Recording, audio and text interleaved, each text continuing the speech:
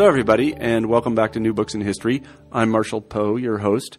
Each week we pick a new history book that we find particularly interesting, and we interview the author of that book. This week I'm pleased to say we have Paul Bingham and Joanne Souza on the show, and we'll be talking about their fascinating new book, Death from a Distance, and the Birth of a Humane Universe.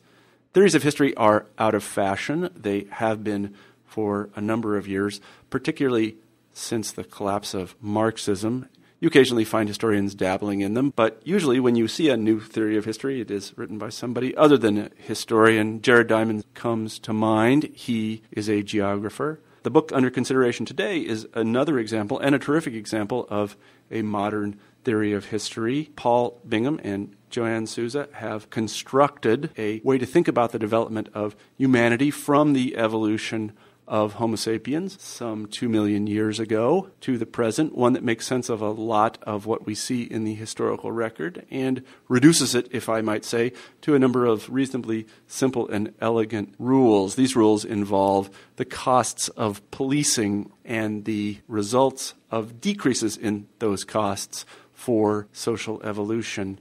This is really the kind of book I think that every historian should read, especially historians who are interested in world history. It offers not only a description, historians are very good at description, but an explanation of what we see in the historical record. In any event, I really enjoyed talking to Paul and Joanne today, and I'm sure that you'll enjoy the interview. Here it is. Hi, Paul and Joanne. Hello, Marshall. Hi, Marshall. How are you guys today? Doing very well. It's a beautiful day here. I'm glad to hear that. You're in Stony Brook, New York. Is that correct? That's correct. Yes, I'm glad to hear the weather's good. We're having a wonderful spring here in Iowa today, which it's very nice. My son gets to play outside, and my daughter. They're happy about that. No more winter.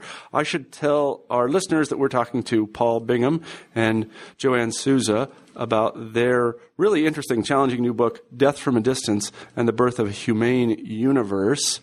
The book is really a theory of history, and as I was telling them in the pre-interview, theories of history are a little bit out of fashion these days among historians. I think that's really too bad. This is a particularly good one. It's very challenging, and I recommend that everyone who's interested in big history or long-term history or wants an explanation, what biologists sometimes call an ultimate explanation, of why things have turned out the way they have turned out. I think that everyone that's interested in that question should read the book. I know that I enjoyed it very, very much, and I just want to thank the authors for writing it. And I also want to thank a listener to the show for bringing it to my attention. I had read Paul's work years ago on this issue, and I was very happy to see that a book had come out. You can find a link to the book's website on New Books in History, and I, again, encourage you to go there. Paul and Joanne, why don't we begin the interview by having you tell us a little bit about yourselves. Let's go in reverse order now. Joanne, why don't you begin? Okay. I grew up on Long Island, and I did exceptionally well in school, but I loved horses and loved animals, so I needed to support my love of animals. Therefore, I started to work very early in life. So I've worked in all types of institutions, large and small. I've worked in public institutions, federal, state. I've worked in small companies and in large. And I went to work for AT&T eventually and was lucky enough to, I guess you can call it lucky enough to live through divestiture, where I watched the company go from under the Public Service Commission to something that became basically a free-for-all at the time. But what I noticed was that I'm very interested in human health and in stress. And what I noticed that a lot of the institutions that people actually work in don't serve their interests at all. And I wanted to understand why. I wanted to understand what the problem was. So I basically gave everything up and came back into academia, looking into the social sciences and to social psychology to see if I could find some answers. In other words, I could describe how people would behave. I could describe the stress that they would undergo, but I couldn't understand cause and effect at all. So I came back into academia, looked into the social sciences. I did not find my answers there. I found out that they were just as descriptive as my experience. So I backed up into evolutionary biology to find out the underlying cause of human social behavior. And that's basically when I met Paul. Yeah, well, your story's a little bit like mine, except I went through Russian history. Go ahead, Paul.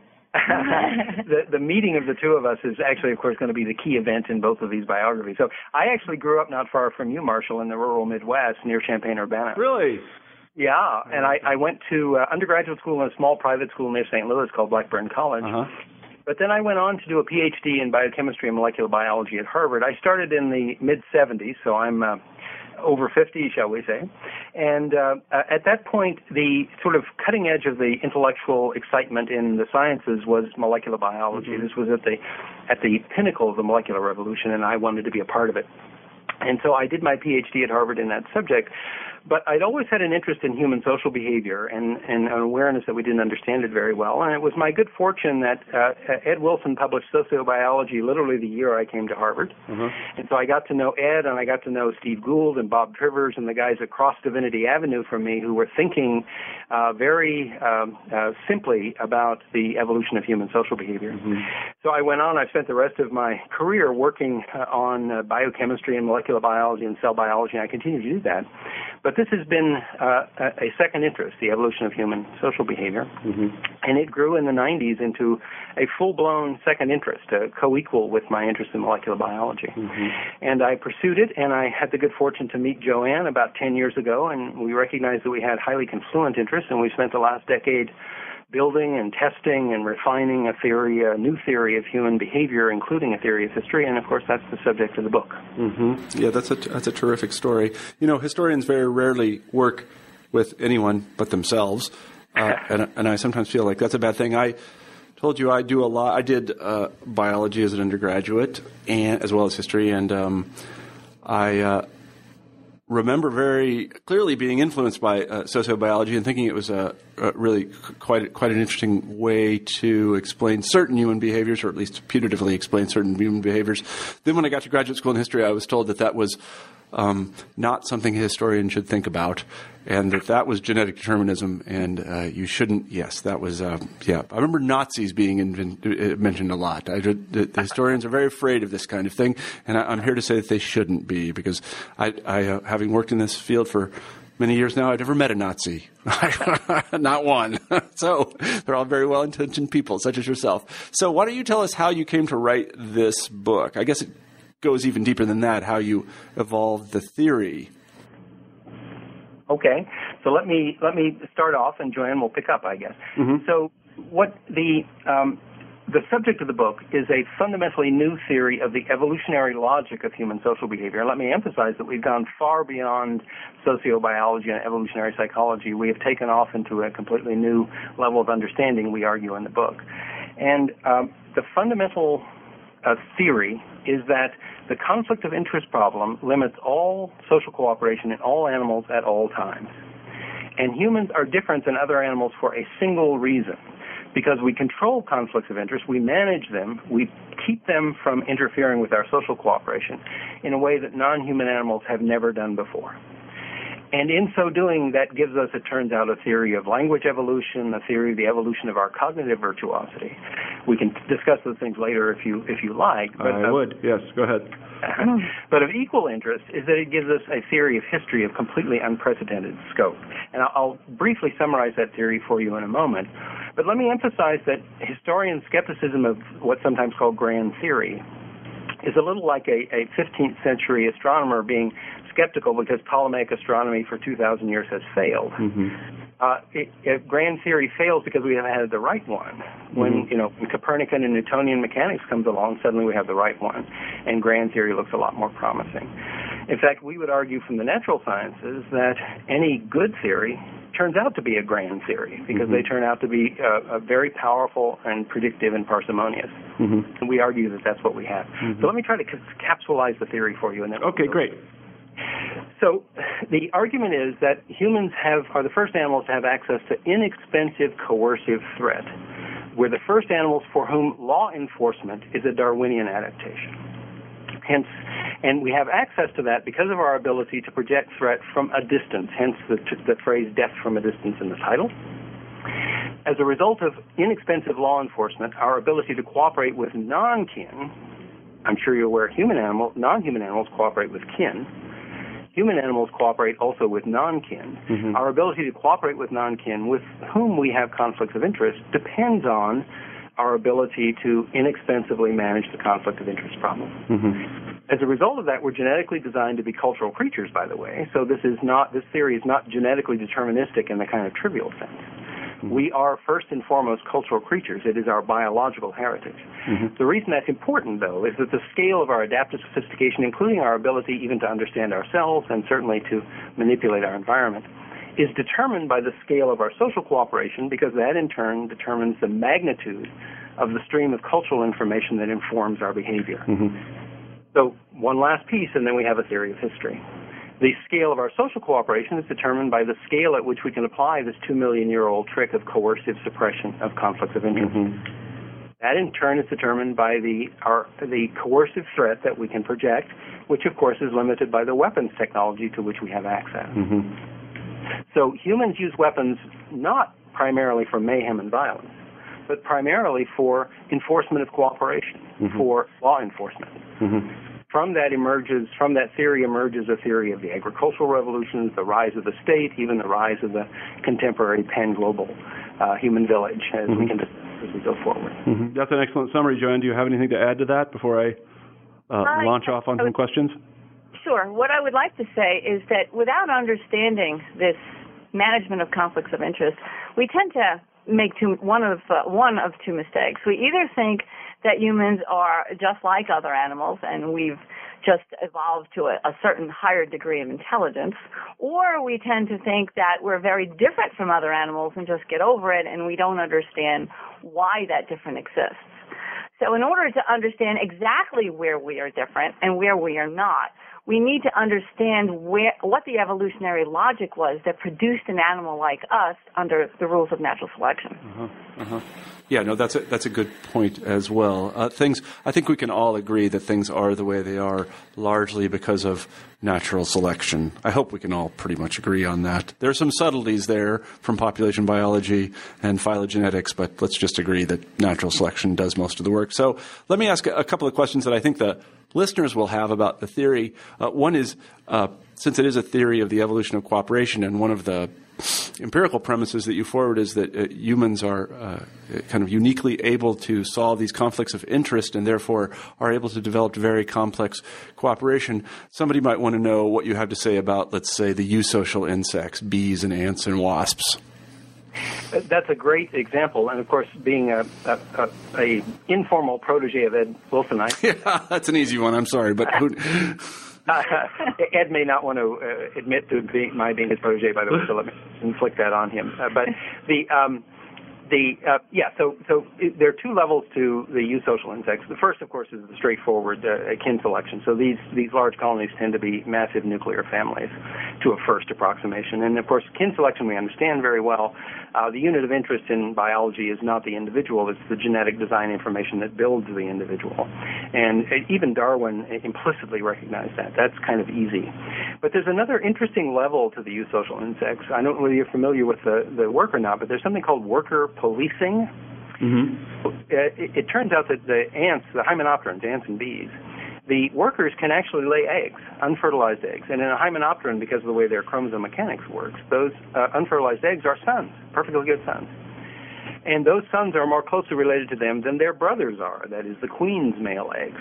So they have an incentive to raise their sons instead of their brothers. They don't.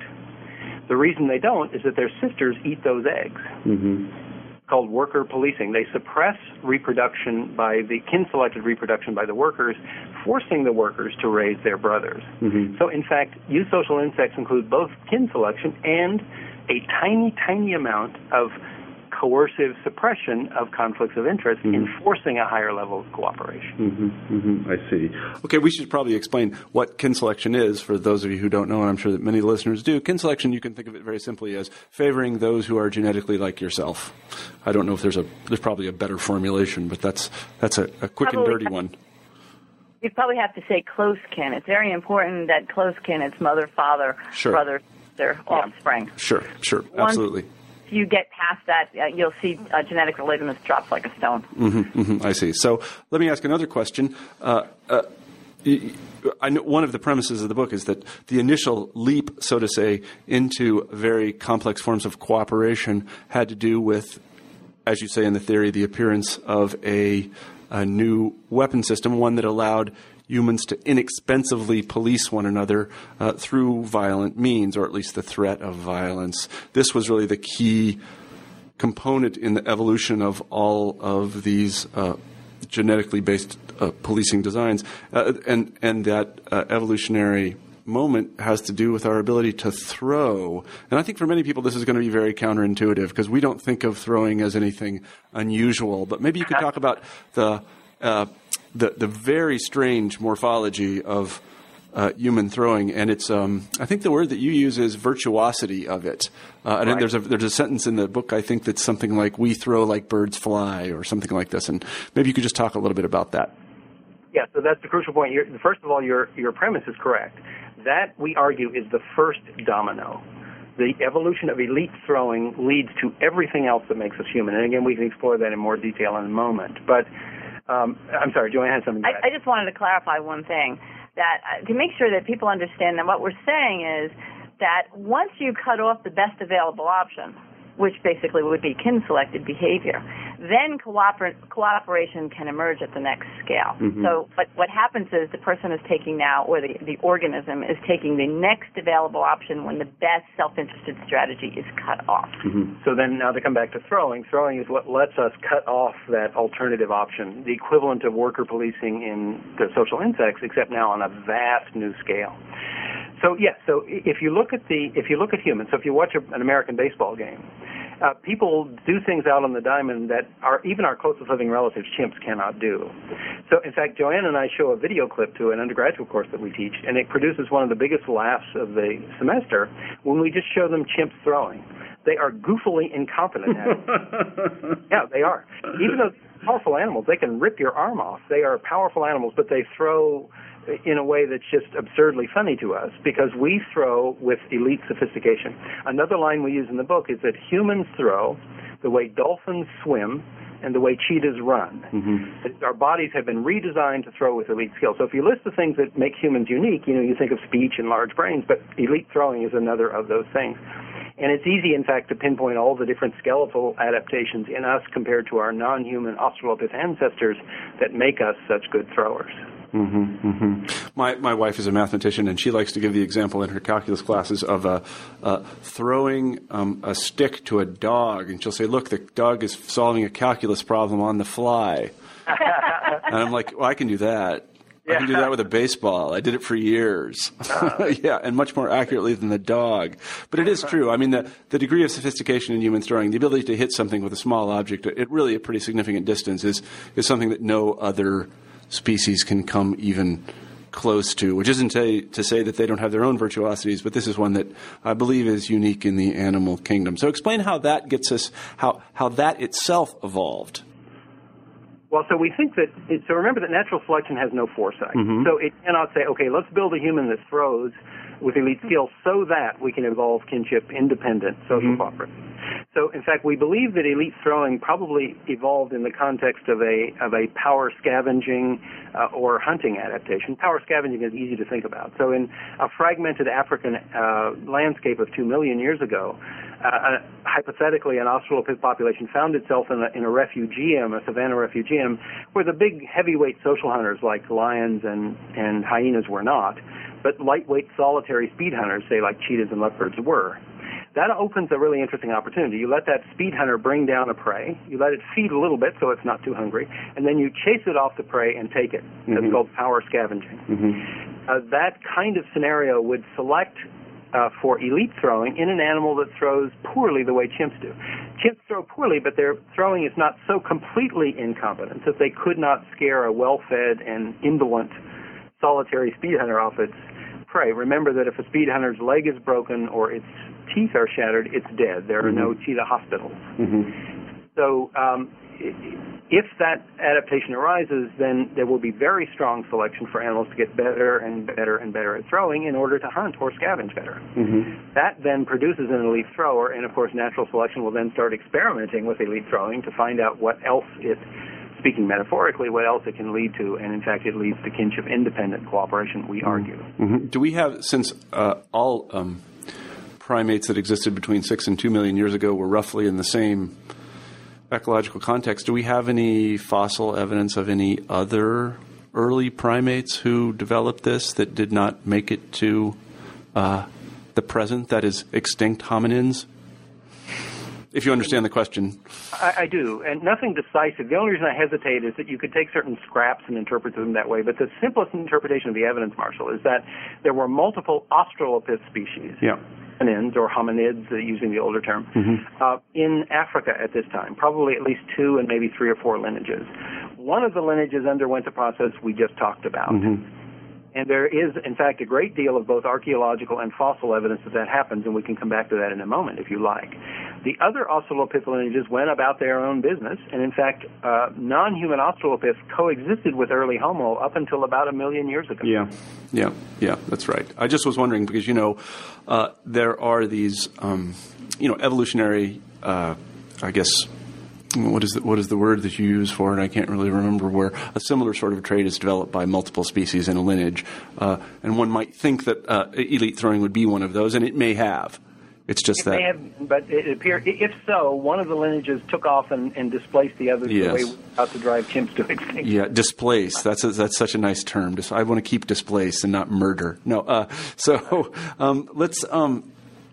Let's move on just a little bit, and let's make the connection between elite throwing and the development of non-kin cooperation. And I was hoping that you would particularly talk about what we might call the personal economics of engaging in violence with others of your kind. Okay, I'd like to make one point, too. Oh, yeah, go ahead, Joanne. When we talk about in other words, this power scavenging, this would take into consideration that humans could run, because you would be looking to chase down that cheater and keep up with it. However, the running in itself doesn't manage the conflicts of interest problem between non-kin at all.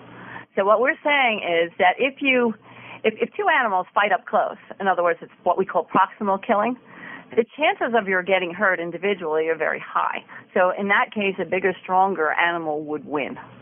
So that's where you get your dominance hierarchy coming into play. However, if you have an animal that can project threat from a distance, what ends up happening is the chances of any individual in a group that would try to chase off the cheater gets hurt falls drastically. So in other words, if you had a group of animals, a group of kin animals, chase down a kill, and then they chased off the cheetah, say, and then another animal came in and tried to take it from them, what they could easily do is project threat. In other words, they could take those rocks and they could throw it at the person or the animal that tried to take the kill from them. And then this lowers the risk of incurring some sort of personal injury non-linearly, so to say. In other words, it really drastically lowers the risk of being hurt. Yes. And I think that's intuitive. It should be intuitive to anyone who's ever seen a fight between humans, that is something like a bar fight, a no-holds-barred kind of bar fight, because you're going to get hurt. Even the winner comes out in pretty bad shape in a bar fight. And oftentimes the little guy does beat up the big guy. Probably in the majority of cases the big guy wins. Mass is important. But grappling with somebody is a really dangerous thing. I mean, every fight I've ever seen, and I've seen a few, have always ended up as a wrestling match, and those are particularly bad news. So you are very likely to be hurt. But so what you're saying is if you have a kind of what military strategists call a standoff weapon, you can actually, you don't have to really defend yourself because you are at a distance. And the analogy that comes to mind is you don't want to bring a knife to a gunfight. That's exactly right. Correct. So a knife fight and a firing squad are fundamentally different things. Yeah, they are. I tell you what. Yeah, they really are. So then the notion is that humans started to use this ability that they had developed in scavenging to police one another as they became more cooperative. Is that correct?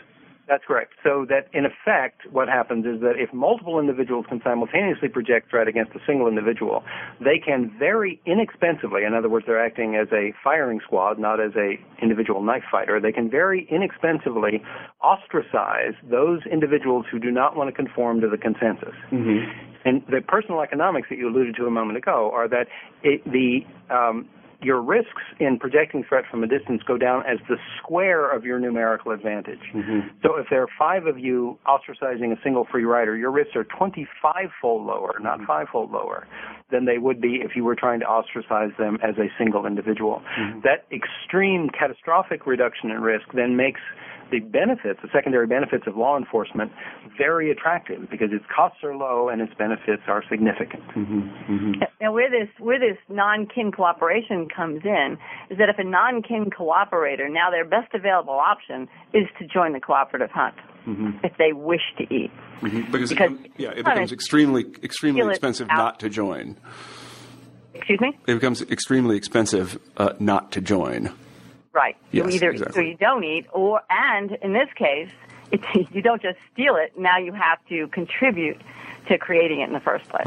I see what you mean. Yeah. So let me ask a couple of questions that you deal with very well in the book, but I think the readers will be interested in them. One is, what about a case in which, I'm thinking of like an ambush where a bunch of let's just say a bunch of primates jump one another. They do this. We see this in chimpanzees. Why doesn't that efficiently lower the cost of policing? Right. So I think there are 2 levels of that answer. First of all, humans can project threat with lethal effect out to about 10 meters. That means you can put 100 humans on a single target. 100 squared is 10,000-fold. That is an enormous effect, and it's those kinds of depressions in cost that are probably really evolutionarily important. In other words, putting 2 or 3 individuals on a target buys you a 9-fold effect. Putting 100-fold on a target buys you a 10,000-fold effect. That having been said, a lot of the free riding in non-human animal social behavior is executed not by a single individual, but by close kin, say 2 or 3 brothers or sisters.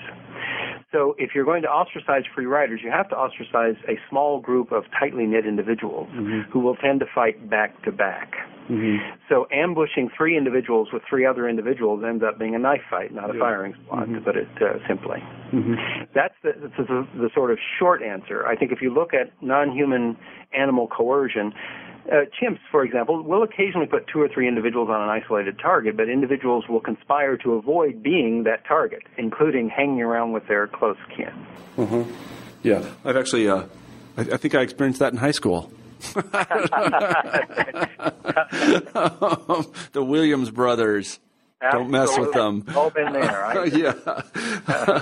I see just what you mean. So I asked you a question over email, and I was interested to hear your response. The question was this. Why isn't the case that prior to the evolution of elite throwing of this missile projection virtuosity, wasn't it the case that the cost of punishing people wasn't already very low? I say people of hominins, very, very low because they sleep, and you can kill anyone in their sleep pretty easily, especially if you have some sort of weighty object in your hand. And we know that hominins had them a couple of million years ago. Yeah, we think we have a pretty good grasp of why that doesn't work. The first thing to remember is that the strategy has to be a recurrently effective strategy year after year for tens of thousands of years to allow the evolution of a systematic adaptation in response to it. But as biologists, and Joanne has vast experience also, as I do, with non-human animals, their sleep behavior evolves to their risk environment. So if they're at very high risk of predation or, for that matter, of conspecific violence, as you're proposing, then they evolve either to sleep lightly, so they're very difficult to approach, or to sleep in fortified locations. So even chimps, for example, tend to build leaf nests in trees, making it very difficult to approach them without making a big racket. Also, so in other words, the strategy of consistently being able to kill someone at will in his or her sleep may not be very realistic. There's another issue, though. If you can stay awake and catch an animal in its sleep, an animal can feign sleep and destroy you as you approach. So as a consistent strategy for inexpensive coercive threat, it's probably not very workable. But let's make the worst-case assumption for our theory and assume that you could kind of make it work in some way or another. You are, again, though, enforcing the law in a knife fight. That is, you're approaching as 1 or 2 individuals, one other individual. If they happen to be feigning sleep and counterattack, all the risks of law enforcement are on you. And that your acts of law enforcement then become altruistic acts, literally genetically altruistic acts. Natural selection never, ever selects consistently for genetically altruistic acts. The benefits of your ostracism go to everybody. The costs all go to you. The virtue of being able to kill from a distance is that the same people who benefit from ostracism pay its costs. And I think part of the problem is people need to understand that the behavior that we see today, or that we'll see in the current environment, is the successful behavior from the past. Yeah, we were designed in the Pleistocene, so to say. Design's probably too strong a word. Counter strategy back. Yep, that's right. Yeah, no, I see just what you mean. Let's talk just for a second, because I don't think most people know. Why is it the case, and again, this goes right back to Trivers and these folks, why is it the case that nature or natural selection can never select for altruism? Well, of course, we have to be sure we're agreeing on what the definition of altruism is. And, of course, what we mean by that is that you commit an act that imposes a cost on your probability of survival or your reproductive output that does not pay returns in terms of increasing either your reproductive output or the reproductive output of very close kin, siblings, parents, offspring. So that's a formal definition of altruism. There's a whole body of thought that argues that humans are unique in that we have evolved to engage in exactly such altruism.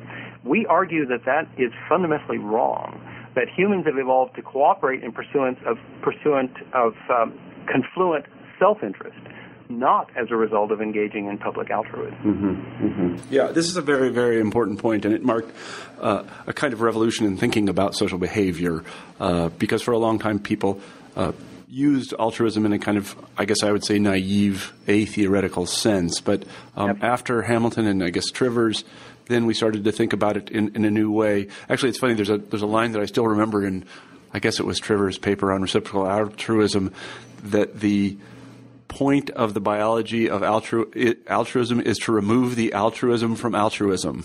Which I thought, that's exactly right. Yeah, that very clever guy, that guy Trivers. So in any event, let's make another thing clear that I don't think most historians, at least, will know about, and that is the degree to which human social behavior is more cooperative than any species at all, and any species closely related to us. And in order to understand that, I think the best way to do it would be to talk a little bit about chimpanzee groups. Right. Okay. So humans, let me actually give you a sort of aphoristic answer, and then let's talk about chimps. So the aphoristic answer is that humans and non-humans alike engage in kin-selected behavior. So human behavior in a nuclear family is very much like non-human behavior in a nuclear family. What's unique about us is that we have what we think of as our public lives, as a public domain. Non-human animals essentially have no public domain. They have no domain in which they systematically interact with other non-kin adults in a cooperative way. They do not. So if we look at chimps, for example, the core of a chimp troop is a group of males who are either kin or potentially kin, and that's important to recognize. Natural selection plays the odds. So occasionally males who are potentially kin but not actually kin will behave as if they are kin because they're playing the odds and have no way of telling whether they're actually kin or not. So chimp troops are built around a core of close kin males who cooperate in a kin-selected fashion to do various things, including repelling attacks by other troops. But they also tend to police the social behavior of the non-kin females who are their adult mates. And we can talk about that in detail if you like, but it gets a little esoteric at that point. The crucial point here is that animal troops are built around a core of kin adults. So lion prides and monkey troops are built around cores of kin females, chimps around cores of kin males. Yeah, I mean, I think it's important to say. Sorry, Joanne, did you want to add something to that? I did. What I wanted to say was sometimes I think some of the confusion comes in some of these artificial environments that we put these animals in. In other words, you can put a group of chimps together, and it's interesting to understand how natural selection builds minds. In other words, it builds minds to understand what was successful in the evolutionary past. So if you put non-related chimps together in an artificial environment, they actually will act as if they are related because that's the way their minds were built to perceive their world. It's an artificial situation. It's an artificial situation. And they're behaving anomalously in a way that does not really reflect the evolutionary logic of the behavior itself. So they would act as if they were related. So that's important to understand when we start to look at some of the research on these non-human animals, especially chimpanzees. That happens to me every time I go see a weepy movie. If you know what I mean. I'm put in an environment where my brain says, this is really very sad, and I think it's celluloid. That's exactly right. But the interesting part is, it may look like non-kin cooperation in the short term. However, if we left these animals to the natural environment again, without the ability to manage the conflict of interest problem between non-kin, they would quickly revert to what to kin-selected behavior. Yeah. And I think it's important to give a very concrete example to people about what we mean by cooperation. And I remember years ago when I first started to read about chimpanzee troops, take the most basic form of human cooperation, and that is sharing food.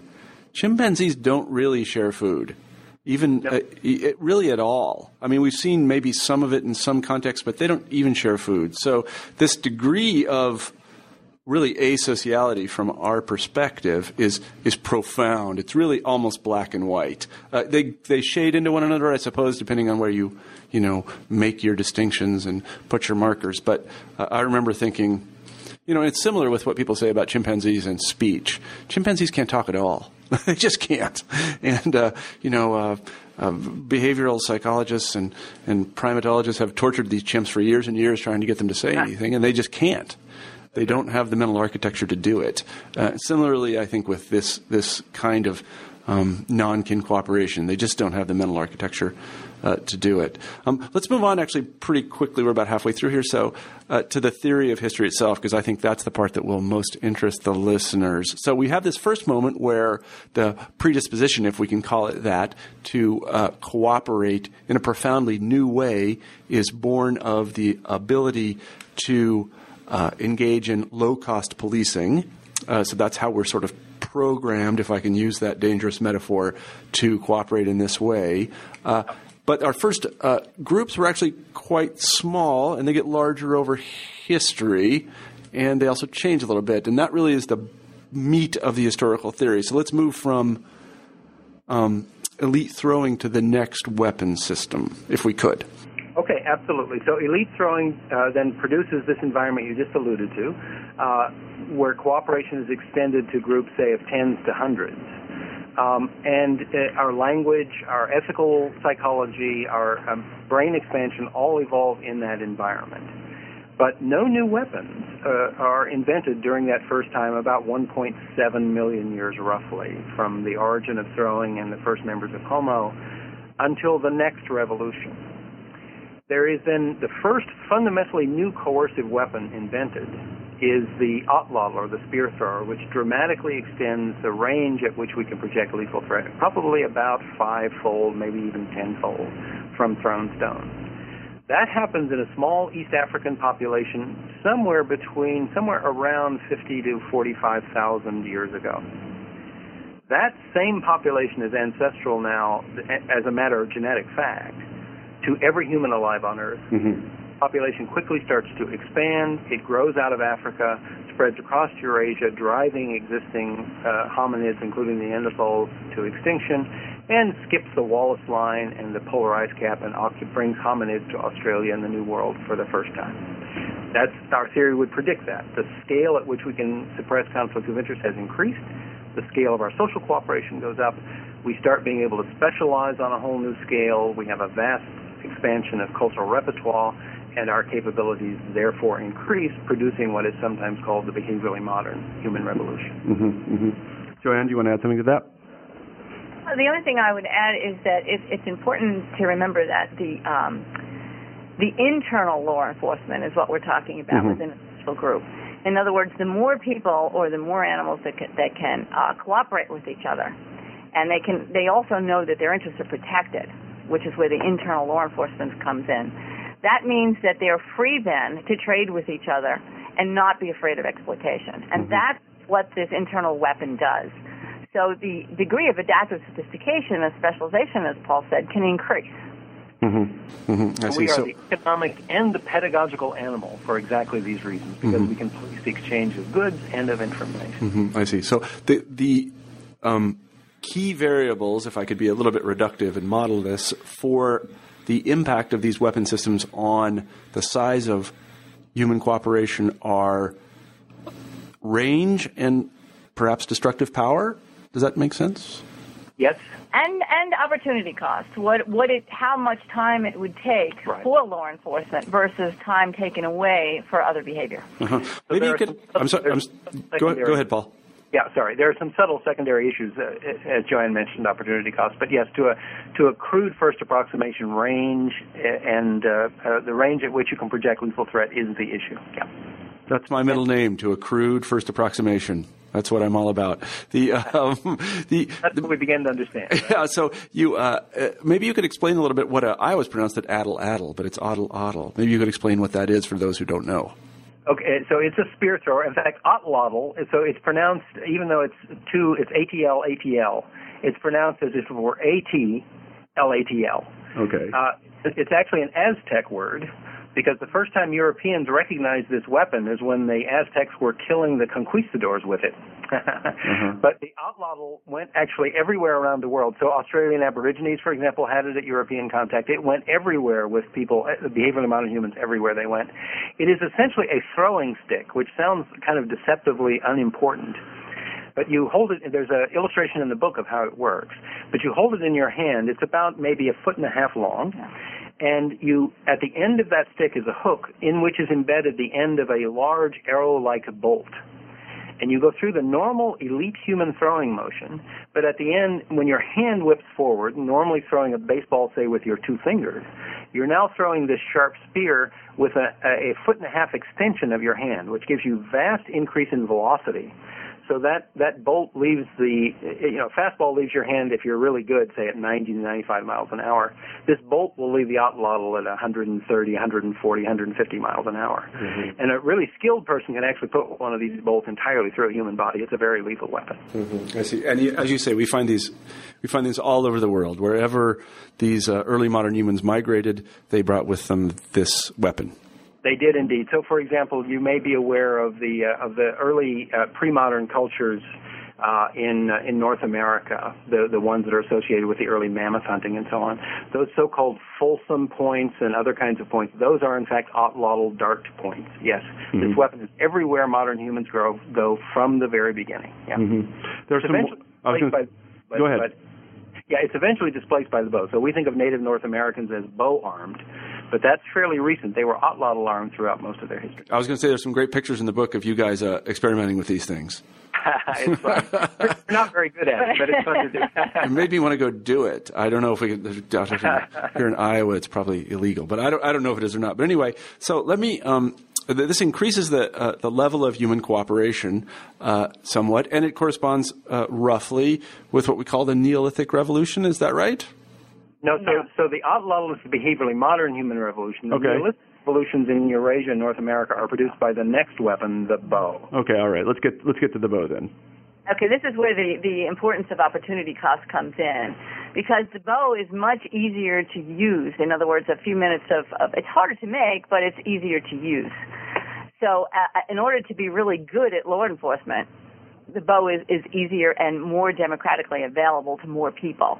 So if you can have law enforcement on an everyday basis, people can then settle down and have sedentary settlements.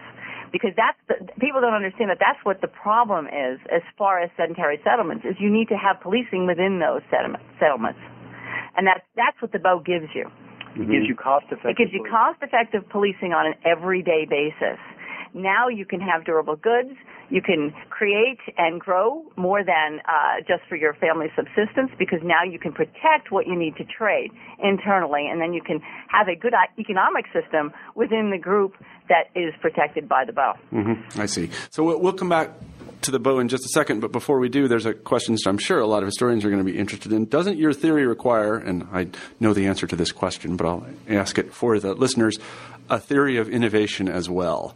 In other words, why do these things appear when and where they appear? And the things I'm talking about are all of those new and more effective weapons after elite throwing. That is the atlatl, the bow and arrow, and so on and so forth. Why do they appear where they appear when they appear?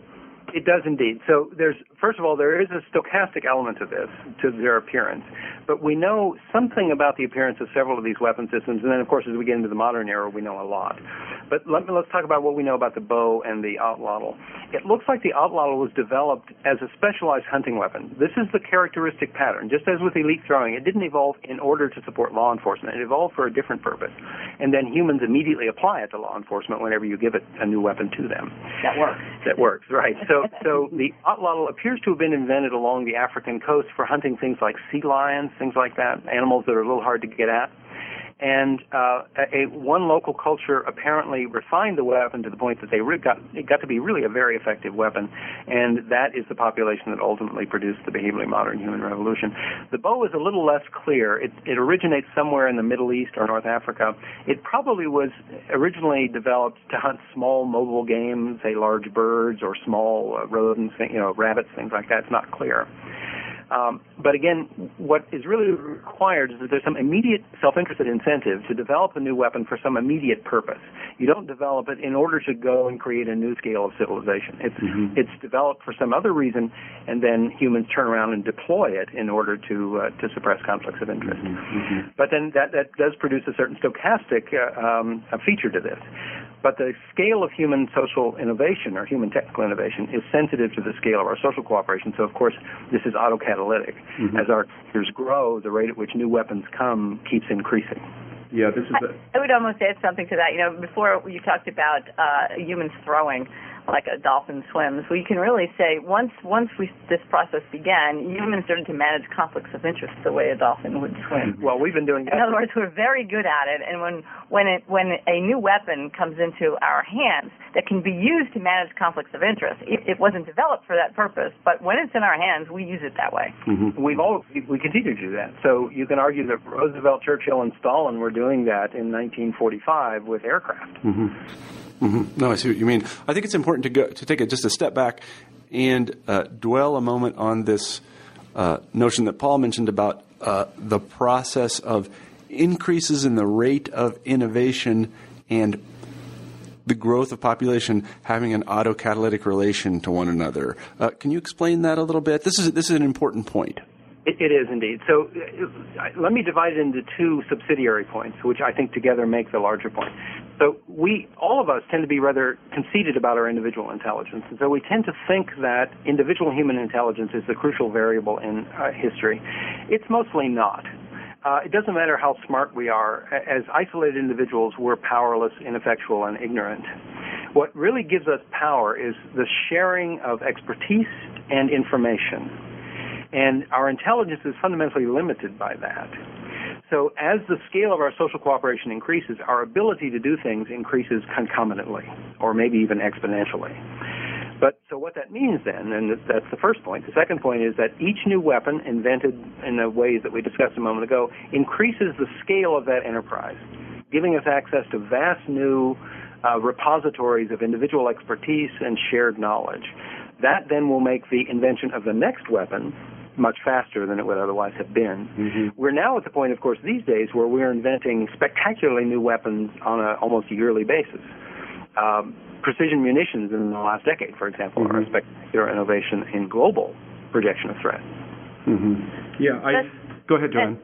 And specialization would result as an effect of that. Yeah, I mean, I think one thing that I was very surprised by, actually, there's an economic literature on this as well, and they built an extraordinarily simple model.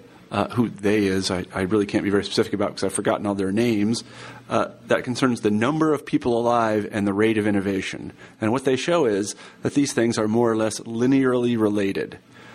And also, interestingly, geneticists have a similar sort of linear relation between the number of exemplars in a species, that is the size of all the populations, wherever they might be, and the amount of genetic diversity which appears under, let's say, light constraints, that is very light selective constraints. So, there's a lot of just numerically, a lot of genetic variation in the world today because there are 6 billion people. Right. Yeah, there's a huge experiment going on. We don't know about it, and there's very little selective pressure, but it's going on right now. This is something that they pointed out. And there's something a little bit compelling about this because it does remove this notion that somehow it takes a genius to do these things. It may take a genius, it's just we have a lot more geniuses. I guess I'd put it that way. Well, and I think so. The cult of the genius, Einstein, Darwin, whatever your model is, it's partly, of course, a fable constructed by institutions to explain their intellectuality. I mean, it's striking that Darwin was a gentleman farmer and Einstein was a patent clerk. Yeah. Right? That's telling you something about institutions. And so academic institutions have to kind of explain that away, and the cult of the genius is a convenient way to do that. But I think that's a conversation for another day. And I think the genius is also part of coming out of the archaic state. I like to tell people that I run here at the University of Iowa. I'm the only member of the Institute for the Study of Mediocrity. It's just me. I'm studying it. So let's move on then. So this expands the size of these human groups and the level of cooperation within them, however measured. That is the creation of the bow and arrow. Then there's a kind of a natural experiment that you notice, and that is different rates of, we'll call it development. I don't know if that's a neutral term or not, or acceptable to most people. We'll call it development, between the Americas and Eurasia. Why don't you talk a little bit about that? Yeah, so let's divide that in two parts. So Mesoamerica and South America are one story. North America is the second story, probably having to do with the climate barriers in the Southwest. So the bow actually is invented in North Africa. It spreads across Eurasia, and in its wake, I say again, in its immediate wake, there are a whole set of agricultural revolutions, including the ones we know about in the Middle East, for example, producing wheat and barley and pigs and cows and things. Another set in East Asia, a few thousand years later, immediately after the coming of the bow, producing millet and several different rice variants. Then the bow apparently slowly spreads over the pole and into North America. And in fact, it doesn't come to North America until about 400 AD, very recent.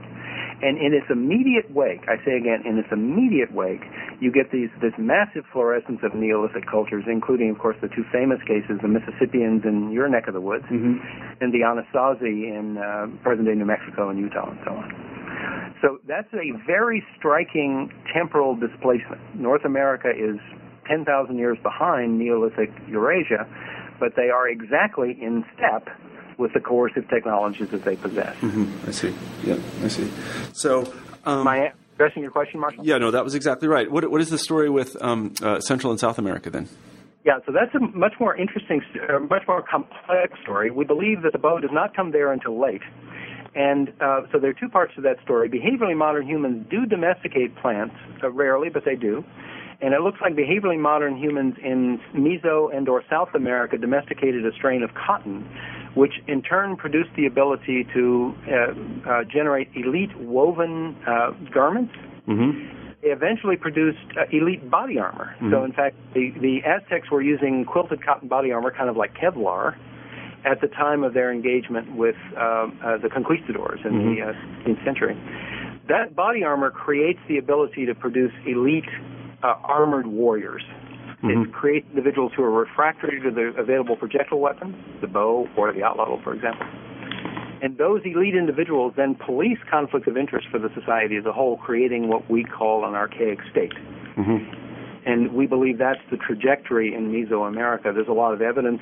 We can talk about the archaeology if you like. But of course, the downside of that, Joanne was starting to allude to a moment ago, is that humans project self-interest not in the common good, but in pursuit of self-interest.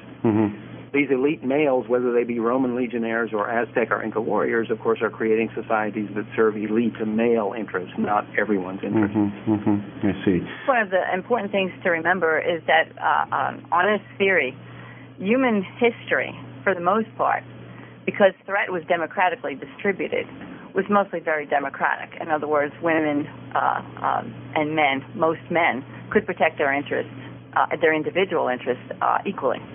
But once you get into the archaic state and you have elite body armor, what tends to happen there is that's no longer the case. There's a tremendous opportunity cost to use this body armor. And women start to become subjected at that point, and so are non-elite men. So this falls right along the theory as far as it being individual self-interest that matters. I see. And if it was for the group benefit, then it wouldn't turn out that way. Yeah, and of course this is particularly important, even though this is a transient blip in the 2 million year human story. It's particularly important because, of course, archaic states invent written language. And so our written history appears to start in what looks like a hierarchical, male-dominated situation. a lot of biologists and social scientists alike have made the mistake of assuming that that is the ancestral human condition. It's very unlikely that it is. No, yeah, that's true. Almost, you can kind of see that in our morphology, but we won't go into that. So let's move on to the next weapon system, and that is gunpowder weapons. They have a very interesting history. Go ahead. Yeah. So there's actually a large body of military history that I think you could comment better than I, but I have the impression that a lot of mainstream historians kind of ignore military history. And the military historians have been telling us for at least 75 years that there's an intimate connection between gunpowder and the rise of the modern state. No question about it. Yeah, and our theory actually predicts that. And we predict that happens in two stages, Marshall. The first stage is artillery. Even though it's a big, heavy weapon, it's technically very easy to make. And so artillery is developed in Western Europe from imported East Asian gunpowder, probably the middle of the 14th to the middle of the 15th century. And the early modern state follows from that. So these large weapons, which artillery is the first example, are no longer individual weapons. The use of the weapon is itself a social enterprise. So the effect of the weapon is determined by who controls it, and that in turn is determined by who controls individual coercive threat. So these early weapons are developed in the context of the late archaic state in which armored warriors, elite males, are still the dominant force. So the France of Louis XIV had heavily armed nobilities fielding gunpowder artillery. That produces a new scale of social cooperation because the early modern states are more stable and larger than archaic states. But it's a fairly puny increase in adaptive sophistication. The big pop from gunpowder comes with the second development of technically more demanding but small weapons, individual gunpowder weapons, handguns. Those are developed in the 17th century. And in the immediate wake of those, they're developed in Western Europe, and in their immediate wake we have the democratic revolutions, the Glorious Revolution in the UK, the American Revolution, the French Revolution. These weapons have the ability to penetrate any body armor that's technically feasible, and as a result, they chase elite warriors from the field. Now, human societies, including big social weapons like artillery, are controlled by whoever controls these weapons. So in cultures where these weapons are democratically distributed, so Western Europe, North America are conspicuous examples, the modern democratic state arises. This is a colossally huge adaptive revolution because you're now taking this ancient 2-million-year-old human trick of cooperation, democratic cooperation, and instead of doing it on the scale of hundreds or thousands, you're now doing it on the scale of tens of millions. And the scaling effect is spectacular. It produces a scientific revolution, the modern economic miracle, and a whole set of other interesting effects. I'm reminded of the expression, God didn't make all men equal, Sam Colt did. Do you know that? Right? Yeah. And you're probably aware that the Russians either ripped that off or at least unconsciously arrived at the same thing. The Russians have a saying, God made men... Excuse me, God people. made people. Anyway, and Kalashnikov made them equal. Yeah, right, exactly. No, it's quite true.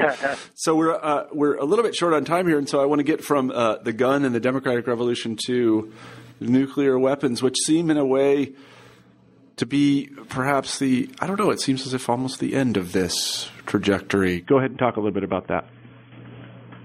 Yeah, so we would argue that nuclear hyperexplosives are less of a qualitative difference than we sometimes think.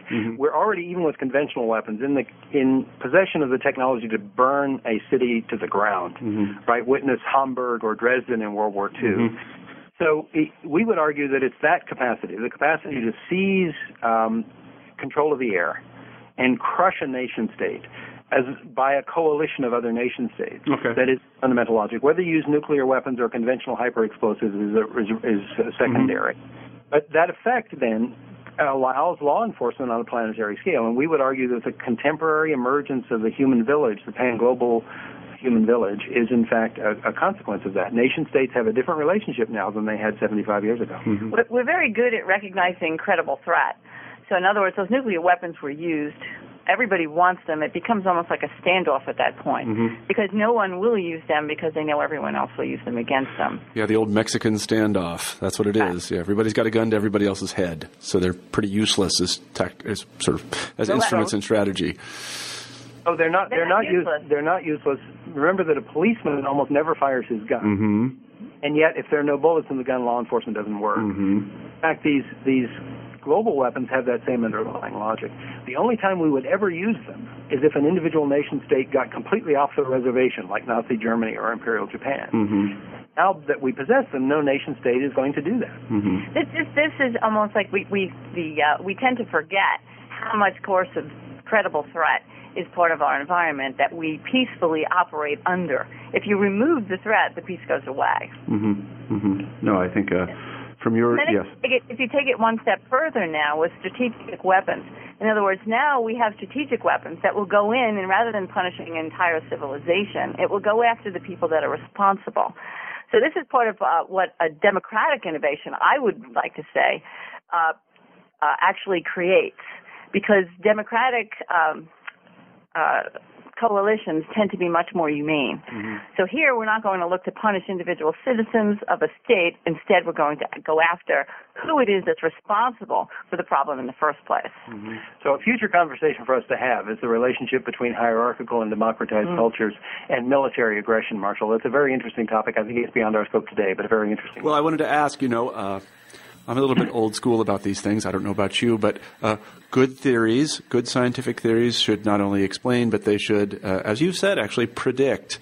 And if that is the case, then what is next according to the lights of your theory?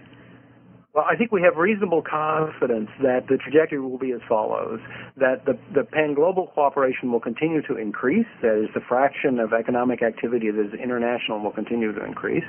That's easy.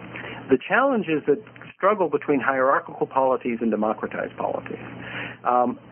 If you look at per capita GDP, the correlation between authentic democracy, I don't mean faux paper democracy, I mean authentic democracy, which is democratic distribution of access to coercive threat. The correlation between authentic democracy and economic and scientific productivity is spectacular. So the per capita GDP of North Korea, for example, is 20-fold lower than South Korea, to take one sort of conspicuous example. So our other challenge is to democratize the remaining non-democratic states. North Korea, Iran are enormous challenges and obvious ones, but China and Russia remain. People focus on the Chinese growth rate. That's a mistake. Their per capita GDP is still abysmal. And working as a global coalition to patiently enforce the democratization of those states is something we must do. It is something I think that we will do. And when we do it, the consequences for our grandchildren will be spectacular. A global population of 6 billion democratized humans is an unbelievably powerful thing. Joanne, do you want to add to that? Well, what I would add to that is that we, I guess the most important piece of that is this understanding that when you have an entrenched elite, it is very difficult for democracy to merge under it. So the big question for us is how to protect a fledgling democracy or a social group that's coming to be a democracy from the outside without overpowering, number one, and without letting other elites take over in the meantime. That's hard because you have an entrenched power already in place, and it's very difficult because it's not cost-effective for the individuals to take over that state if they don't have coercive threat already. I think we could have an entire hour conversation about this. We have a lot of very detailed thoughts, but there are straightforward ways to do this. We know it works. Nazi Germany and Imperial Japan are examples. The problem is the costs were high. The trick is to do it more cheaply, and we have some very good ideas about how to do that. And coming back to predictions about the future, we believe that the power, economic and intellectual of democratized states will ultimately overpower the non-democratic states, and this will happen. The question is how fast. Well, from your lips to God's ears, as they say. We've taken an absolutely huge amount of your time. I could talk about this for another hour easily, but I feel that we have to kind of close. So let me ask you our traditional final question on New Books in History, and I will ask it in the opposite order I began the biographies with. What are you working on now, Paul? Well, so the other half of my life has now become about cancer research, and we were developing a new approach to cancer chemotherapy that we think has enormous promise, and we've recruited a corporate collaborator in Cornerstone Pharmaceuticals to help us with that. That's exciting. But I'm equally excited about what Joanne and I are doing, equally excited about it. We've developed world-class expertise in online instruction, and we're learning to teach this content, the content of the book, to a global audience, including currently North American and British students, and we hope to expand that. And then we're also planning the next book that grows naturally from this one on theories of institutions, but I think I'll leave it to Joanne to talk about that. Okay, Joanne, go ahead. Yes, it's very important as far as I'm concerned for theories of institutions, because this is the environment that we live and operate in every day in our public life. And those institutions need to be serving our interests rather than just some elites. And some institutions that we have today, that's not necessarily the case. So to understand what's going on and how to change it, I think is very important to just not only innovation, but to our everyday life and the happiness that we get from it. Absolutely. Mm-hmm. Well, I'll have you on the show again when you're done with the next big project, and maybe we'll talk for 2 hours then. I'd really like to thank you both for writing the book. It's absolutely terrifically interesting, and I think that it should be widely read. I really hope that it will be. I want to see a return to this kind of what I would call analytic theories of history as opposed to some other kinds. I guess I put my cards on the table there. And again, thank you very much for being on the show.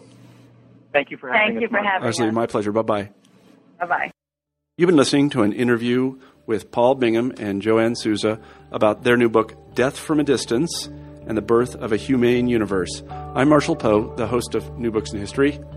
I hope you have a great week.